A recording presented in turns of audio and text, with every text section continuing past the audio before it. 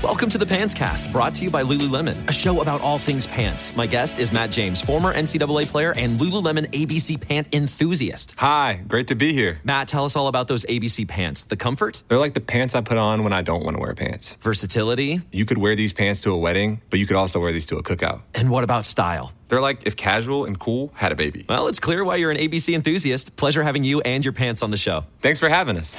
Find the shockingly comfortable ABC pants at Lululemon.com.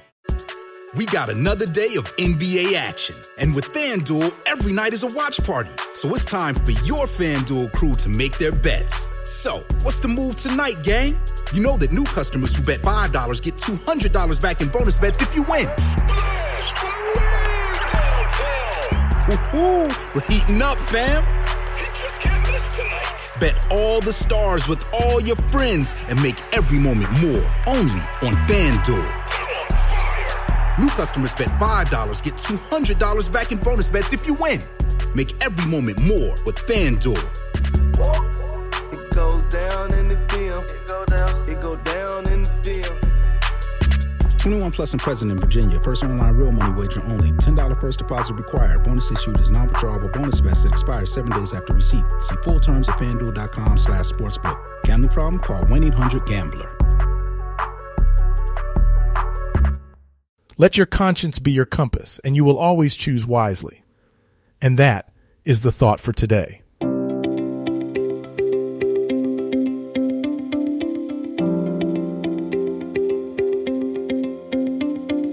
Welcome to 7 Good Minutes.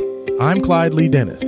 Thanks for joining me for what I believe will be 7 of the most enriching minutes of your day. In today's episode of 7 Good Minutes, we talk about learning to be more mindfully aware by listening to your inner voice. Enjoy. There are going to be plenty of times in your life when you're not happy. There might be years. And so it's a shallow boat in a very rough ocean. It's based upon a misconceptualization. Happiness is something that descends upon you. Everyone knows that. You know, it comes upon you suddenly. And then you should be grateful for it because there's plenty of suffering. And if you happen to be happy, well, wonderful. Enjoy it. Be grateful for it. And maybe try to meditate on the reasons that it manifested itself, right? Because it can come as a mystery, you know. You don't necessarily know when you're going to be happy. Something surprising happens and delights you. And you can analyze that. You can think, well, I'm doing something right. I'm in the right place right now. I've done something right. Maybe I can hang on to that. Maybe I can learn from that. What you should be pursuing instead is, well, there's two things. You should be pursuing who you could be. That'd be the first thing. It's like, because you're not who you could be, and you know it. You have guilt and shame and regret, and you berate yourself for your lack of discipline and your procrastination and all your bad habits. You know perfectly well that you're not who you could be. And God only knows who you could be. And so that's who you should be that's what you should be striving for. And associated with that, you should be attempting to formulate some conception of the highest good that you can conceive of, that you can articulate. Because why not aim for that? It's like your life is short and it's troublesome. And perhaps you need to do something worthwhile with it. And if so, then you should do the most worthwhile thing. And you should figure out what that is for you. And part of that's definitely going to be to develop your character as much as possible, to dispense with those parts of you that are unworthy. And then maybe, if you're fortunate, and you do that carefully, then happiness will descend upon you from time to time. And that's the best you've got. And then also perhaps during sorrowful times, or worse, evil times, the fact that you've strengthened your character and that you're aiming at the highest that you can conceptualize, that'll give you the moral fortitude to endure without becoming corrupted during those times. And to be someone who can be relied upon in a crisis. There's an aim. You know, one of the things I've told my audience is, the young guys take to this a lot. I said, you should be the strongest person at your father's funeral, right? Well, that's something to aim for. It's a transition, a generational transition, and it means that, well, all the people around you are suffering because of their loss.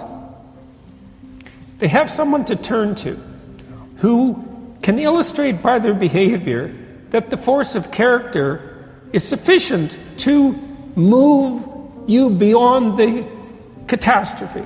And you need that. And that's a great thing to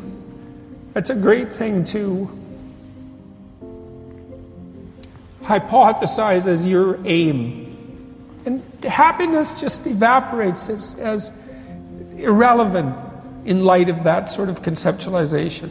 And there's also the fact that, if you've matured enough, let's say, to deal with the catastrophe of loss and death, that you can also be the rallying point for the remnants of your family and pull them together at a moment of crisis. And that's a payoff to some degree for the loss. And I mean, I've seen this in families who've dealt with death properly. The remainder of the family pulls together, they become more integrated. And it's not complete compensation for their loss, but it's not nothing. And it certainly beats the alternative, where everyone fractionates because everyone's too weak to cope with the catastrophe and everything dissolves. The mission is the improvement of your character, the constant improvement of your character. And I think a lot of that's done in dialogue with your conscience. It's like your conscience is always telling you, Socrates said this thousands of years ago, your conscience is always telling you what you shouldn't be doing. And one of the things Socrates said was what discriminated him from the run-of-the-mill person, and why perhaps we still know of him so many thousands of years later, was that when his conscience told him not to do something, he didn't do it. He stopped saying the things that he shouldn't have been saying, and he stopped doing the things he shouldn't have been doing. And that's a start, That's a discipline, I would say. That's the ability to follow a certain kind of intrinsic discipline.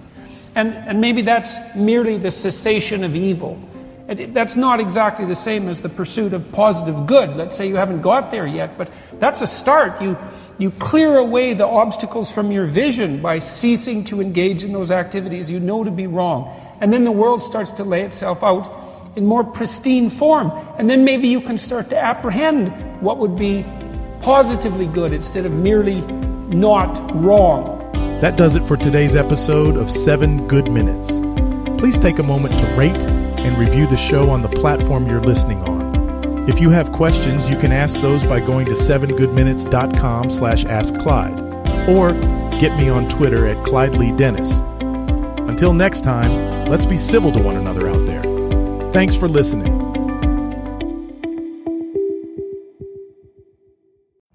Every day, we rise, challenging ourselves to work for what we believe in. At U.S. Border Patrol, protecting our borders is more than a job. It's a calling. Agents answer the call, working together to keep our country and communities safe.